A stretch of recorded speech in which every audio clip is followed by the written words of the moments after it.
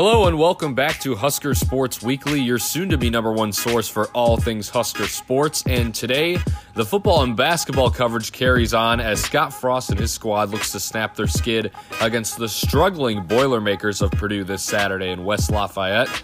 And we will also talk about Nebraska's narrow win against South Dakota and the impressive performances we have seen from community college transfer Teddy Allen, as well as some other players on the team. But before we get into that, you should know who you're listening to. My name is Connor Clark, along with my co-host Grant Hansen, as always. And don't forget to find us on Spotify and Anchor.fm. Just search Husker Sports Weekly in the search bar. And follow us on Twitter at Husker Weekly for Big Ten updates as well as Husker Sports news. So we will jump into this episode, starting off with football. As you know, Nebraska is coming off of two straight losses. The 1-4 Huskers will travel to the 2-3 Purdue Boilermakers, something I did not expect to see next to Purdue's name. I thought they'd be a little bit better. They have dropped three in a row in their last three games. But some quick facts about this matchup. Nebraska has lost the last two matchups in 2018, losing 42-28 in Memorial Stadium, and in 2019, losing 31-27 on the road at Ross-Ade Stadium in Purdue. Purdue's on a three-game losing streak. As we mentioned, those losses have come to Northwestern, Minnesota, and Rutgers. Nebraska's on a two-game losing streak of their own against Illinois and Iowa these past 2 weeks. Looks like Martinez has been plugged in at starting quarterback once again this year, and Purdue has had a lot of defensive struggles, giving up just over 32 points per game in their last three losses. So Purdue's a 2-point favorite in this matchup this weekend. I'm expecting to see a pretty close one. I think this will be kind of a tight game between two subpar teams. But, I mean, Purdue's lost three straight. Nebraska's lost two straight. Both teams are desperate for a win. And I think the spread is accurate, and I think this should be a pretty good game here in Purdue coming up this Saturday. Yeah, I'd agree. I don't expect a lot of defense, right? Over-under is 62 right now for this game, which is the highest in the Big Ten this week, besides Ohio State, Michigan State. That's 59.5 there. Purdue's given 2 points. You know, that's the traditional field goal given to home teams. So if it worked there, I think Nebraska could actually be favored based upon this line. It's interesting. This game was supposed to be the first of the year in the original of the trilogy of schedules we got this year. We were supposed to see Bob Diaco's return to Lincoln as the defensive coordinator now for Purdue, a guy who the ladies certainly swooned over here and fainted. But opposing offenses, not so much against his defenses. And so his defenses are looking just about like they did here, pretty bad and giving up yards left and right. And, it didn't start out that way for them. You know, they started the year with wins over Iowa and Illinois, two teams that have struggled offensively this year. And Nebraska's defense, I think I can actually say at this point, has looked fairly solid throughout all of 2020, with the exception of that Illinois game. That's really the only time they've had a very major slip-up. Of course, you can look at Ohio State and think about that game. But obviously, Ohio State is not really comparable to anybody else in the conference. So, high scoring, I think I expect that. Can Nebraska's offense keep up? And maybe, if Nebraska defensively can control David Bell and Rondale Moore, then we should be in a pretty good position. The problem is the teams that Nebraska's had a lot of success against defensively this year have often been very run-heavy teams. Again, exception of that Illinois ball game. And this will be very different for Purdue. You're going to be looking at pass-heavy. You're going to be looking at a lot of David Bell and a lot of Rondale Moore at the receiver position. Yeah, it'll be an interesting game to see here, and I'll agree with you on the defensive statement. I think overall the Nebraska defense has looked fairly solid. Dismissing that Illinois loss, and you could probably dismiss the Ohio State game as well, but that was probably going to be a given that we were going to give up a lot of points in that game playing a Heisman candidate quarterback in Justin Fields. But, I like the way the defense looked last week. They were able to hold their own in a couple of big spots. They held Iowa to a field goal on that first possession, which was big, not going down 7-0. And their red zone defense has been fairly good throughout the year as well. So I do like that. I like that we held Iowa to only 26. The defense gave our offense a chance to win the ball game a couple of times, and the offense was just unable to get it done. But I think if the defense shows up this weekend, that'll be a very good omen for Scott Frost and his program this weekend, and hopefully they can improve to 2-4 against Purdue and avoid that third straight loss to the Boilermakers, because Purdue has had Nebraska's number these past couple of seasons. Purdue really kind of smacked Nebraska in the face in Frost's first year in 2018. And then last year, Nebraska kind of beat themselves against Purdue. Purdue was able to go on a game-winning drive with Aiden O'Connell, who was their third stringer at the time. But, I mean, Nebraska definitely has the capability to win this game. If Martinez can throw the ball well and they kind of use that two-quarterback system like they did last week effectively, I thought it worked. I like the way that they used both QBs last week, with McCaffrey usually doing the running and Martinez throwing the ball. He made a bunch of good throws. He had a 90% completion percentage last week. So I think if Martinez has a solid, all he has to do is have a solid game. I think Nebraska can win this game. And I think there will be a happy Saturday in Lincoln for the first time in a couple of weekends. So, I mean, Purdue, they're in a spot which I really didn't think they'd be in after their first two games. They looked pretty solid after their first two games. I figured they'd lose to Northwestern, but I think they would beat Minnesota and Rutgers. But apparently, that's not the case. So here we are with a 2-3 Purdue team. I'm certainly not going to count them out. I mean, they're favored for a reason, but I think Nebraska can win this game, and I think they will. Yeah, I'd like to think Nebraska probably should be the favorite here in a lot of ways. And, I think you should really look at this as Nebraska's game to lose. And I think that's kind of been the deciding factor, right? You mentioned, of course, the 2018 loss. That's a little bit more spread out, but there are a lot of drives there in Adrian's freshman year that were marred by penalties, and Nebraska shooting itself in the foot with seemingly unlimited ammo, as they so often tend to do. And that was even more true back in 2019, right? And still, even then in 2019, you were still in a position to win the game late. You still had that drive to win the game late. You came up short. And that's kind of really, in a lot of ways, I think been another kind of hallmark of this time in the last few years is there's been several games, 11 of them to be exact, that have been one-possession games that you've been in on the last second. You've had a chance to drive, come back, and win, or play on the defensive side, of course, a couple of times against Iowa. And you just weren't able to get it done. And it would not shock me if we were in the same situation here against Purdue. Another 11 a.m. kickoff, so I should be pretty used to those by now. Every game this year has been 11 a.m. And I believe, don't check me if I'm wrong here, I'm pretty sure we have the exact same broadcast crew for the fourth week in a row on Saturday. I mean, they must really like watching some Big Red football, I guess. Apparently. I mean, what are the odds for that? But so, yeah, another 11 a.m. kickoff, so there's really no excuses for being kind of not used to that early kick. You will be in Eastern time zone, so technically it'll be noon at Purdue.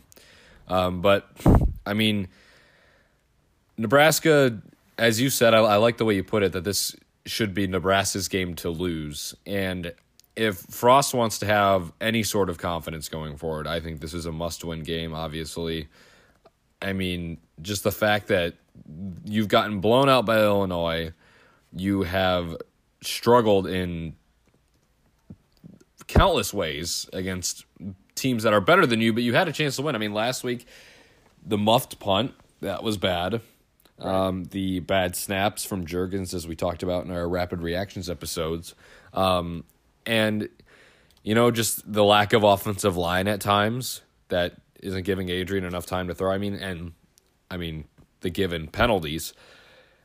It's just, you got to clean up like one of those things. Like even like you could possibly even win this Purdue game with all of that happening. But if you get rid of one of those things, I think your chances go through the roof. I think Nebraska's given like a 43% chance to win this game this weekend, which, I mean, is probably accurate when it comes to looking at the rest of their schedule. I mean, but if you win this game against Purdue, then you have a very struggling Minnesota team that game could very well be canceled with all their issues with COVID. But you beat Purdue and then you beat Minnesota and you salvage 3-4 out of this year, I would consider that a positive. Yeah, I agree with you. And I think if you're the Huskers, you have to really look at this game as your last one.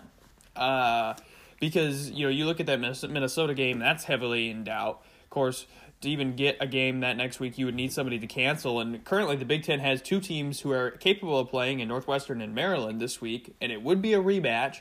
And both teams have elected not to do that matchup, right? So even if you do get the two teams out, there's no guarantee you're going to get a game. And then you even think about the last week of the year, in which there is no neutral site. You don't know if it's at a home game or a road game for that Champions Week. You don't know who you're playing or what time it is, and if that team you're supposed to be match up against has COVID right now, or what that looks like. And so that creates a lot of issues where you even wonder how many teams actually are going to be interested or invested in playing in that Champions Week game. It sounded really cool at the beginning, but especially right now for a lot of the teams that have really kind of had the daylights beat out of them this year or struggling with COVID, it's hard to think that or feel very confident even in that happening at this point, right? So, and I think that's how they've approached every game. Hopefully they've approached most of the games this year is that, hey, this one could be the last one. But I think it's especially true against Purdue on Saturday. Yeah, and I mean, if the Minnesota game were to be canceled, that would leave us at 2-4 on the year. And as you said, I mean, that Champions Week is really up in the air right now because we don't know who we're going to play. As you said, we don't know if that team has COVID right now or if they're having issues with COVID, and that could carry on through that Champions Week, which is in 2 weeks from this Saturday. And I mean, there's just a lot of things that are up in the air, a lot of questions, and it'll be interesting to see how well the Big Ten looks after this. I mean, they could either look like complete geniuses for implementing the Champions Week, or it could crash and burn terribly. So, I mean, it'll be interesting to see how this plays out. But if Nebraska can get a win this weekend, cancellation or not with Minnesota, at least you're ending the season on a positive note, and you can carry that forward with you. And if you get a game against Minnesota and you beat them, I mean, that's even more positives rolling into Champions Week, which can only be good for this program. So right, and you look Purdue, at the biggest thing I think really coming out of the news today is the Mackenzie Milton from UCF entering the transfer portal. I didn't even know he was still in college football until today. Me neither. Suffering that huge leg injury. I guess that was 2 years ago. I mean, how much time flies, I suppose. But he's in the transfer portal, and man, like, I think it's a lot easier of a sell at 3-4 with several games canceled, or 2-4 with several games canceled, than 1-5, 1-6 to get him to come here. And again, like a lot of people asking their take on that today. I mean, in my book, I figure try it. Why not? We'll see what happens. If he wants to come here, he'll come here. But I think it's going to be it'd be a lot easier sell for the Huskers with a win on these last two games of the schedule than if you're losing. So you're kind of playing. That's something you're almost playing for as well, is the recruitment pitch for Mackenzie Milton.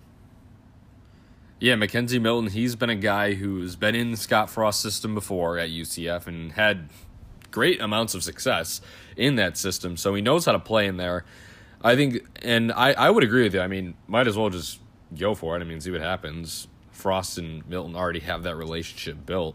But the only negative that can come out of that is odds are if Milton transfers in here, and I don't know how many years he has left, I would assume he's a grad transfer. But, I mean, odds are if he comes in, I bet somebody goes out.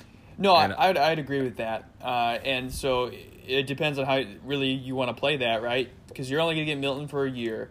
But he could really provide, I think, a lot in terms of knowledge of the system, especially to those quarterbacks, whether it's Adrian or Luke who stays, or if maybe they both stay, who knows. But whoever takes over after Milton leaves, let's say he does come in here, he would have a whole year with somebody who knows Frost very well, who's obviously very mature, much older than either of them, and has spent more time in the system than either of them. So I think, regardless of if you lose somebody, the amount of influence that Milton would be able to provide, I think, would be a positive in the long run. Yeah, and you really have to ask if you're Scott Frost and you're the rest of the coaching staff, you have to ask yourself this question: is 1 year with Mackenzie Milton really going to be worth it when you're trying to either A, solidify Martinez's position as a starting quarterback in the Big Ten, or you're trying to get Luke as many reps as possible for his future with this program as well? So I do like what you said about his knowledge of the system, and he's obviously older than both of them, and he's had more experience, and he's had, I think the most important thing that McKenzie Milton has had with Scott Frost is big games. He's been in big games with Scott Frost. He's played Auburn with Scott Frost. He's been in a conference championship game with Scott Frost. So he knows how to handle those moments. And obviously the American championship game isn't as big as the Big Ten championship game in Indianapolis, but you're playing for that conference championship. And no matter what the setting is, the mentality is still there. You're playing for a conference championship. And then you go play Auburn in one of the nicest stadiums in the National Football League. So, I mean, that's a big stage. So, and you beat them. So he knows how to handle those big moments as well. So, I mean, there's a lot of pros to this situation. I would say the pros heavily outweigh the cons in this situation. But, I mean, I guess that's the one question that Scott Frost has to ask himself. Is 1 year with Milton again going to really be that worth it? Right, and I think you're almost, in a sense, choosing between 1 year with Milton or 1 year left with Adrian, right?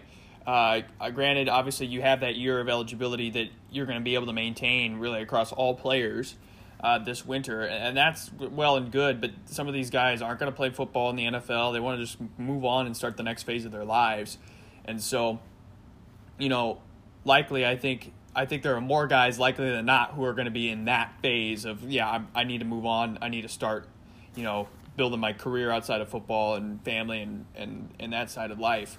And so I think there's a higher chance that Adrian comes down in that set. And I think there's a higher chance that almost all the seniors this year and the juniors come down in that set than those who want to stay an extra year. And so, to a certain extent, then you're kind of choosing between a year with Milton, who could maybe develop McCaffrey, or a year with Martinez and having a good swung song senior year. Yeah, I mean, it's up in the air right now. It's kind of a new storyline that is happening right now. So there's no really huge developments on Nebraska coming after him yet. These are just all kind of hypothetical things. But, I mean, it could very well turn into a reality just because of that McKenzie Milton and Scott Frost relationship. So that's kind of our little preview on Nebraska-Purdue this week. I mean, you heard it in both of our analysis. We're picking Nebraska this week to win this game. It'll be a close one, but hopefully Nebraska can finally end that losing streak, which has felt like it's been a span of like 4 or 5 weeks since they won a game, but because they played Iowa last Friday. But hopefully the Huskers can pick up a win this weekend. And speaking of this weekend, we got a handful of Big Ten games to get through here on the podcast as well. A couple of cancellations, which is a little disappointing. The two cancellations are number 14 Northwestern at Minnesota, because Minnesota's still dealing with their COVID problems, and Maryland at Michigan. So we will start this week with number 4 Ohio State at Michigan State. This game is a 24-point spread in favor of the Buckeyes of Ohio State, looking to go to 5-0. They're still number 4 in the college football playoff rankings, which has sparked a lot of controversy, considering they've only played half the amount of games as a lot of people. I mean, they're very in favor of Cincinnati being in that spot, or Florida or Texas A&M, because they played a lot more games and stuff. And I mean, I agree with the college football rankings for now, but I think Ohio State is going to have to crush Michigan State this weekend. And if they cover, I think they'll be in good hands. But I think Ohio State's going to win this game pretty handily. Michigan State's coming off a good win against Northwestern last weekend, but Northwestern struggled immensely on offense in that game. So I'm going to go with the Buckeyes here, and they'll win by 3 or 4 scores in this game. Yeah, I agree. Ohio State should definitely cover the spread here. Michigan State, they've had a couple of good wins this year. It's a weird team under Mel Tucker for this first year. He's proven, though, to get some encouraging wins, some signs of improvement for them. And I just don't think it's going to be enough here. Again, one thing to watch, Ohio State going to be without Ryan Day on the sidelines. Didn't really affect Alabama too much last week when they didn't have Nick Saban. We'll see what it does for the Buckeyes. Obviously, Nick Saban a little bit more established than Ryan Day, who's been there for 2 years now at Ohio State. So we'll see if that makes much of a difference. I highly doubt, though, that it does. So I'll go with the Buckeyes here. I do think they will cover the 24-point spread. All right, moving on to the next 11 a.m. game. Penn State, they won. They won a game. It's amazing. I can't believe I was about to pick them last week too, and I switched it up. But so Michigan stabbing both of us in the back. I feel your pain. Gosh. Penn State 1-5 will go to the 2-4 Rutgers Scarlet Knights. There's no spread on this game. Rutgers coming off against that 37-30 win at Purdue last week.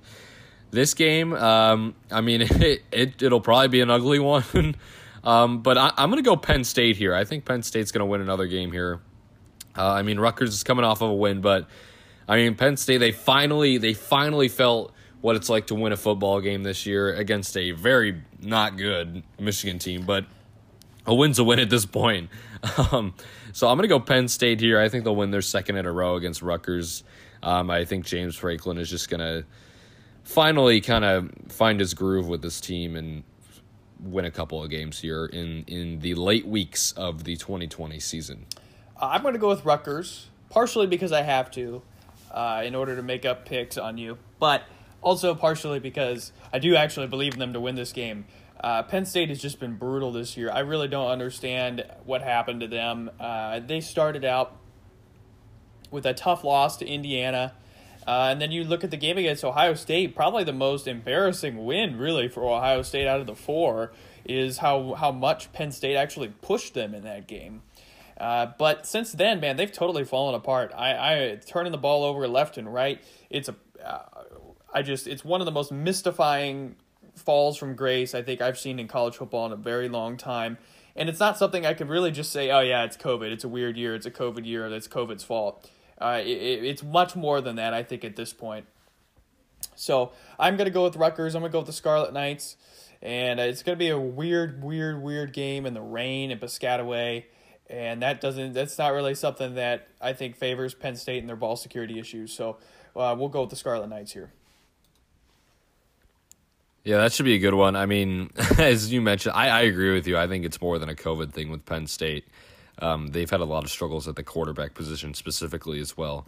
But moving on down the list, we got a pretty good matchup here, a ranked matchup. Number 12, Indiana, at number 16, Wisconsin. Wisconsin opens this game as 2 touchdown favorites at home against the number 12 Hoosiers. The line is 45 points. I kind of disagree with the spread here. I think Wisconsin's favored by a little bit too much. I know Indiana just lost Michael Penix Jr. for the year with the ACL tear. But then again, Wisconsin keeps getting those cancellations. So I don't know. This game's really a toss-up here. Graham Mertz is starting to look more like a human, especially after that Northwestern game. I know Wisconsin had a lot of wide receiver injuries in that game. But I don't know, man. This is a toss-up game, and just because of the amount of games that have been played between these two teams, I'm going to go with Indiana. I think they'll get it done. They're 5-1. I know they're missing their quarterback. I'm gonna be bold here. I'm gonna pick the Hoosiers to win on the road. My heart. Well, I think I'm gonna probably go with Indiana as well. Actually, it's a hard game to pick, as you've really highlighted pretty well. Graham Mertz has been, other than his game against Illinois, been very pedestrian. I don't even think that his wide receiver injuries make much of a difference. I know there's a lot of Wisconsin fans who think that's true. But I just, looking at him during that Northwestern game, just a lot of bad decisions. And I think that's characteristic of a freshman. I might be being a little bit too hard on him for that. But I think both teams are going to have to rely on the run a lot. And at some point, I think Mertz is going to have to throw it. I just don't trust him to get it done. 14 points is a lot of points. I'm very confused by this line as well. And, I'm back and forth. It's a total toss-up for me. But I'm going to go with Indiana and not fall another game behind you because Lord knows if I picked Wisconsin, Indiana would win. And the final game of the Big Ten schedule this weekend, number 19, Iowa, after 4 straight wins, plays at the Illinois Fighting Illini. This spread is Iowa minus 13.5, so this is less than the Wisconsin-Indiana one. I know it's only by half a point, but still, come on now. I'm going to go with Iowa here. I think that's the pretty kind of obvious choice here. They've been playing good football. They did struggle a little bit against Nebraska last week, but Nebraska's defense, got to give them credit. They kept that kind of, we can call it par Iowa offense in check last week. But I'm going to go with the Hawkeyes here. They will win their 5th in a row and move up in the college football rankings. Yeah, I got to go with Iowa as well. Louisiana did lose that game last week, and I think that's going to hurt them a little bit. They've had some troubles in terms of getting some games played this year. I believe that was their second cancellation as well. And so, you can't pick Indiana. There's no way, or Illinois, I'm sorry. You can't pick them. Iowa's going to be too good with the football. They're going to be too disciplined, and Illinois hasn't played in a week. So we'll go with Iowa here to win, and I think they'll cover as well. All right, now let's move on to our one game outside of conference, and I'm probably going to steal the pick that you were going to do here too, but honestly, if we have the same pick here, might as well just pick the same game. But this is the matchup really everybody wanted to see this weekend. Number 13, BYU at number 18, Coastal Carolina. This spread is BYU by 10. And, I mean, BYU's 9-0, Coastal Carolina's 9-0. A lot of people feel like BYU got disrespected, including myself, in the first college football playoff rankings, dropping from, I believe, 8 to 14 or 9 to 14, one of those two. And they're playing a really good this Coastal Carolina team is very good, and it doesn't matter if they're in the Sun Belt. I mean, this will be a great game. I think the spread will. I think BYU will not cover the spread. But with that being said, I think BYU will win this game. But it will be by a field goal or less than a touchdown. But this will be a phenomenal game at 4:30 this Saturday afternoon.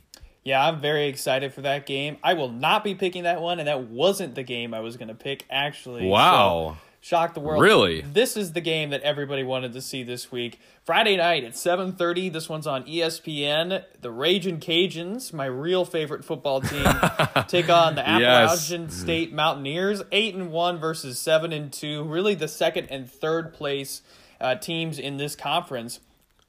The only loss on the year for the Ragin' Cajuns coming at the hand of the Coastal Carolina Chanticleers, 30-27, and Chanticleers beat Appalachian State as well, but by about 10 points. Hopefully, the Ragin' Cajuns are not looking ahead this week to what will be a rematch against Coastal Carolina in the Sun Belt Championship game next week at 11 o'clock. That one should also be a fantastic game. But I think the Ragin' Cajuns will win this one on Friday night to move to 9-1 on the year, give the Mountaineers their third loss in a game that I also think should be pretty dang entertaining. And so pick for one last time for 2020, give me the Ragin' Cajuns. You got to go back to the Ragin' Cajuns. That was our team before Full Nebraska started playing on the record. They went 3-1 with us as priority fans, so we'll take it. And that Coastal Carolina loss, that looked like a bad loss at the time. Now it looks fantastic. But it's a great loss. And just kind of for reference, everybody, our records going into this week, Grant is 18-18, sitting right at 500.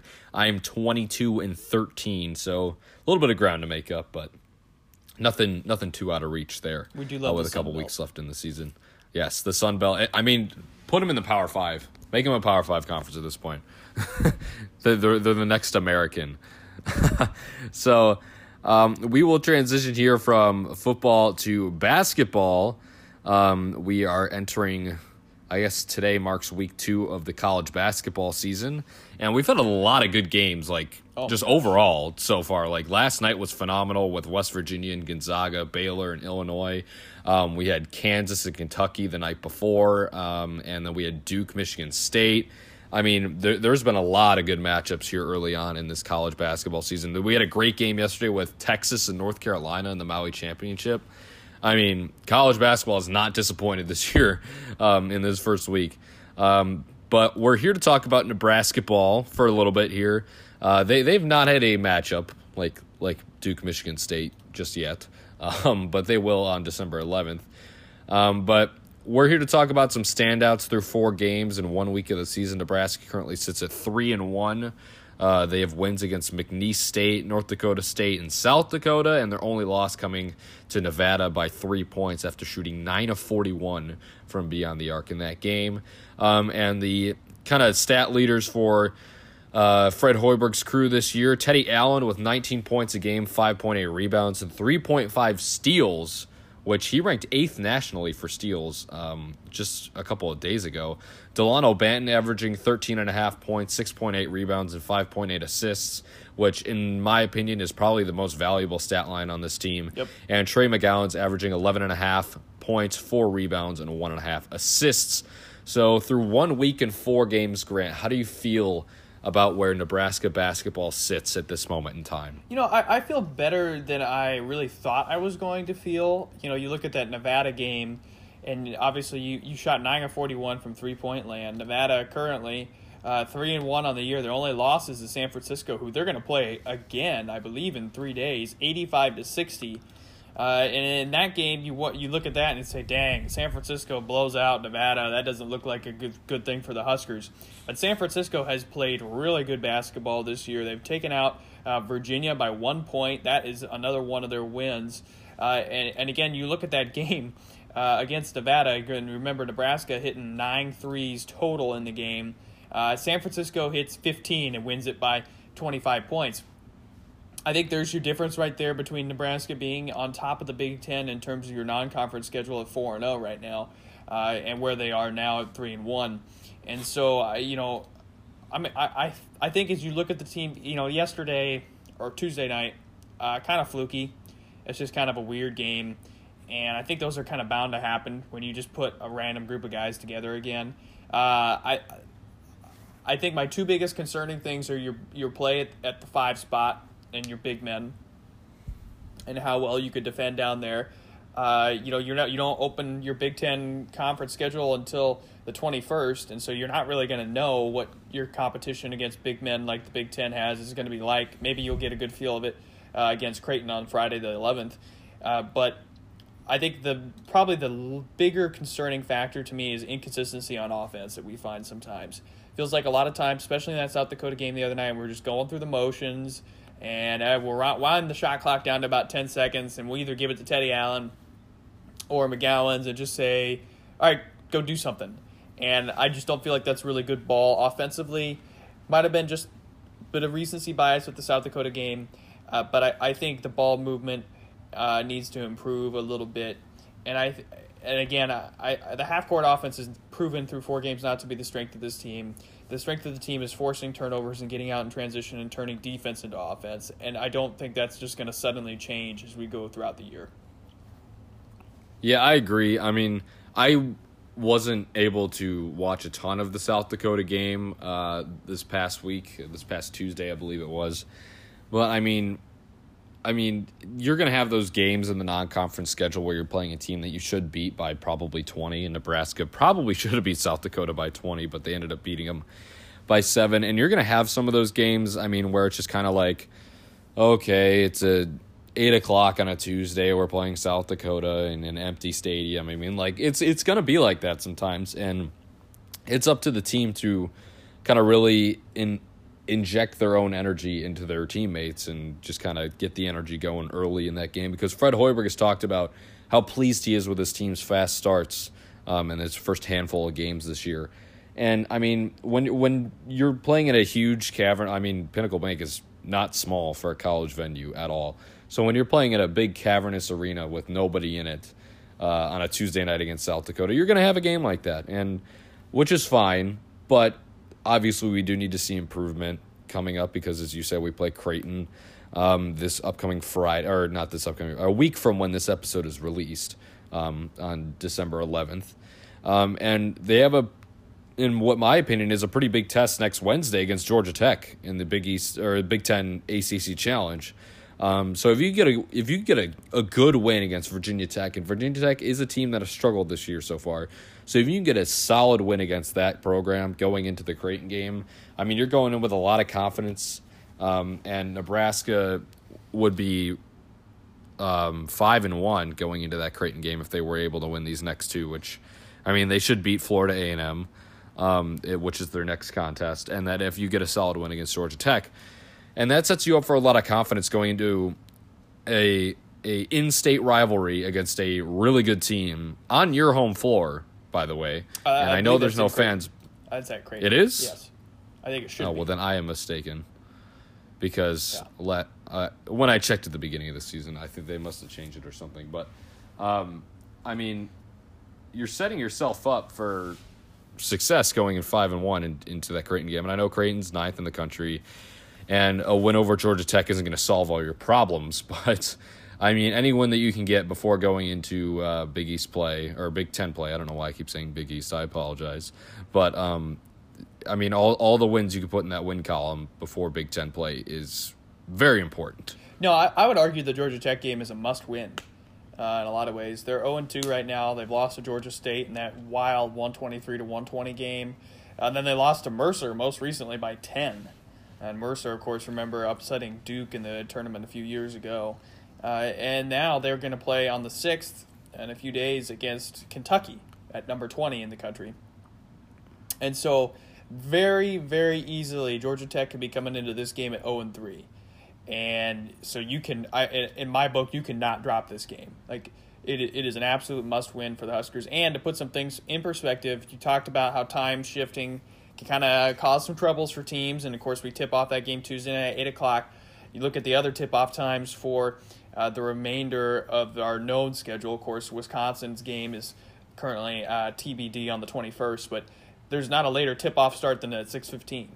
And so I think that probably will help a little bit.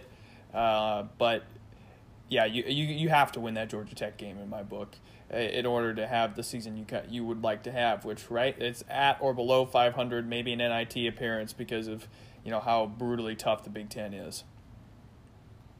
Right, and I think if they're going to play Georgia Tech at 8 o'clock, I mean, I think the enthusiasm will be different. Okay, so they play at 7:15 on Wednesday, but I think the enthusiasm will be different within the team for Nebraska because they're not playing South Dakota. They're playing a team from a Power 5 conference, or I guess a Power 6 conference when it comes to college basketball, and a pretty good one in the ACC.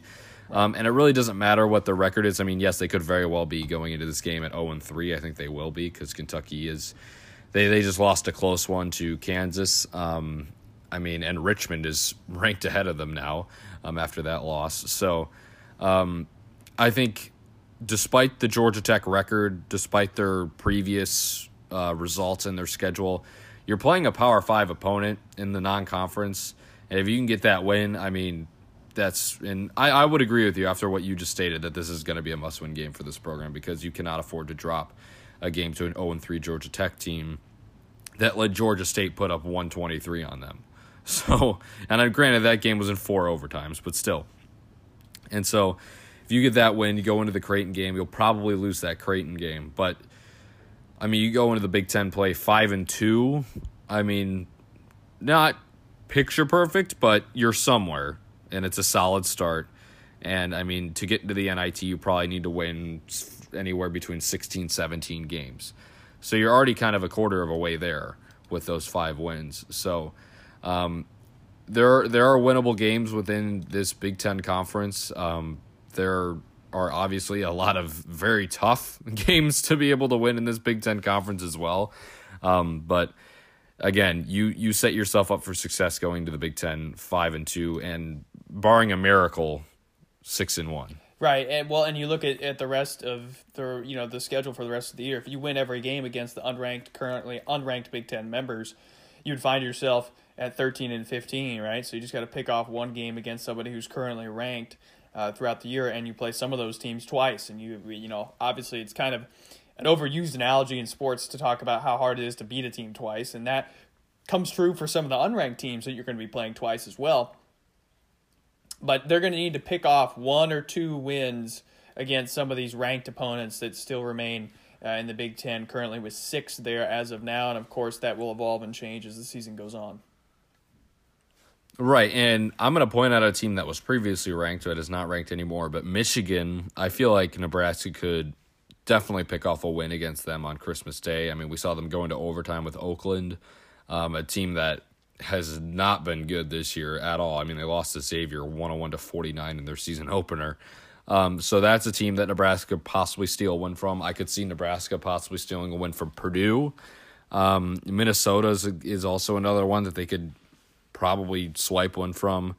Maybe Penn State. They just beat VCU on a buzzer beater, which was a fantastic game, and credit to VCU too. They're a good program. But as you said, yeah, we're going to have to steal wins from ranked programs. And you don't even have to think about Illinois or Wisconsin or Michigan State or any of those top 10 teams, but go after Rutgers. If you could steal a game against Rutgers, that's huge. Or if you could steal against a game against Ohio State, that's huge. They're ranked in the high 20s. So if you're able to steal games against that and make it close against these highly ranked teams, the Illinois and Iowas and the Michigan States, that's going to help you a lot, because it's all about it's starting to turn into more of a strength of schedule thing too, rather than just, look at your record and move on. If I'll put I don't even know if this is a thing, but the NIT committee, if it's at the end of the season, they look at Nebraska's record and they say, they lost to Michigan State by 4 on the road, and they had a chance against Illinois at the end, or say they stole one against Wisconsin or something, just hypothetically. That's going to be huge. And if you can win, if they win 16, 17 games this year, which is going to be really hard to do, but if they end up doing that, I will be more than pleased with this year. Yeah, I agree with you. You got to hit 500. If you can hit 500, that'll be an absolute 10 out of 10 5-star performance from Coach Hoiberg and this team, especially with the recruiting class that you're bringing in next year, which is, I believe, broke the top 25 and is either 3rd or 4th in the Big Ten. So, again, it's going to be interesting to see how we could compete against some of these opponents, and we really won't know how well this team can compete against those opponents until we get into the thick of that Big Ten schedule, which is going to be here sooner rather than later. And another thing I want to point out, that I'm glad that you brought up the next year's recruiting class as well, but the NCAA is allowing seniors in basketball to come back next year, kind of like how they did in football. So say the seniors for Nebraska this year, which I know there's not very many, and Thor might be the only one, but say everybody comes back, or 80% of the roster comes back, and you add McGowan's. This team has the potential to be a really good team, a very quality team in a very quality conference. So I'm glad that you brought that up. I just kind of wanted to throw that in there as well. And if players decide to stay, unlike last year, that'll make Fred Hoiberg's job that much easier too. He doesn't have to bring up an entire new group of guys every single year. Right. So I think that'll do it for us on episode number 22 of Husker Sports Weekly. We talked about the Nebraska Huskers game against Purdue this upcoming Saturday, and just kind of what we've seen from Nebraska ball in this first week of the college basketball season. So we'll be coming out with a new episode of Rapid Reactions the Sunday after the Purdue game, which will be on December 6th. And we will keep you posted on Nebraska ball as well in that episode. So thank you all for tuning into this episode of Husker Sports Weekly. Again, don't forget to find us on Spotify and Anchor.fm. Just search Husker Sports Weekly in the search bar, and follow us on Twitter at Husker Weekly for more Husker Sports updates and Big Ten news. So once again, thank you all for tuning in, and we will see you on Sunday for Rapid Reactions episode number 5. Go Big Red.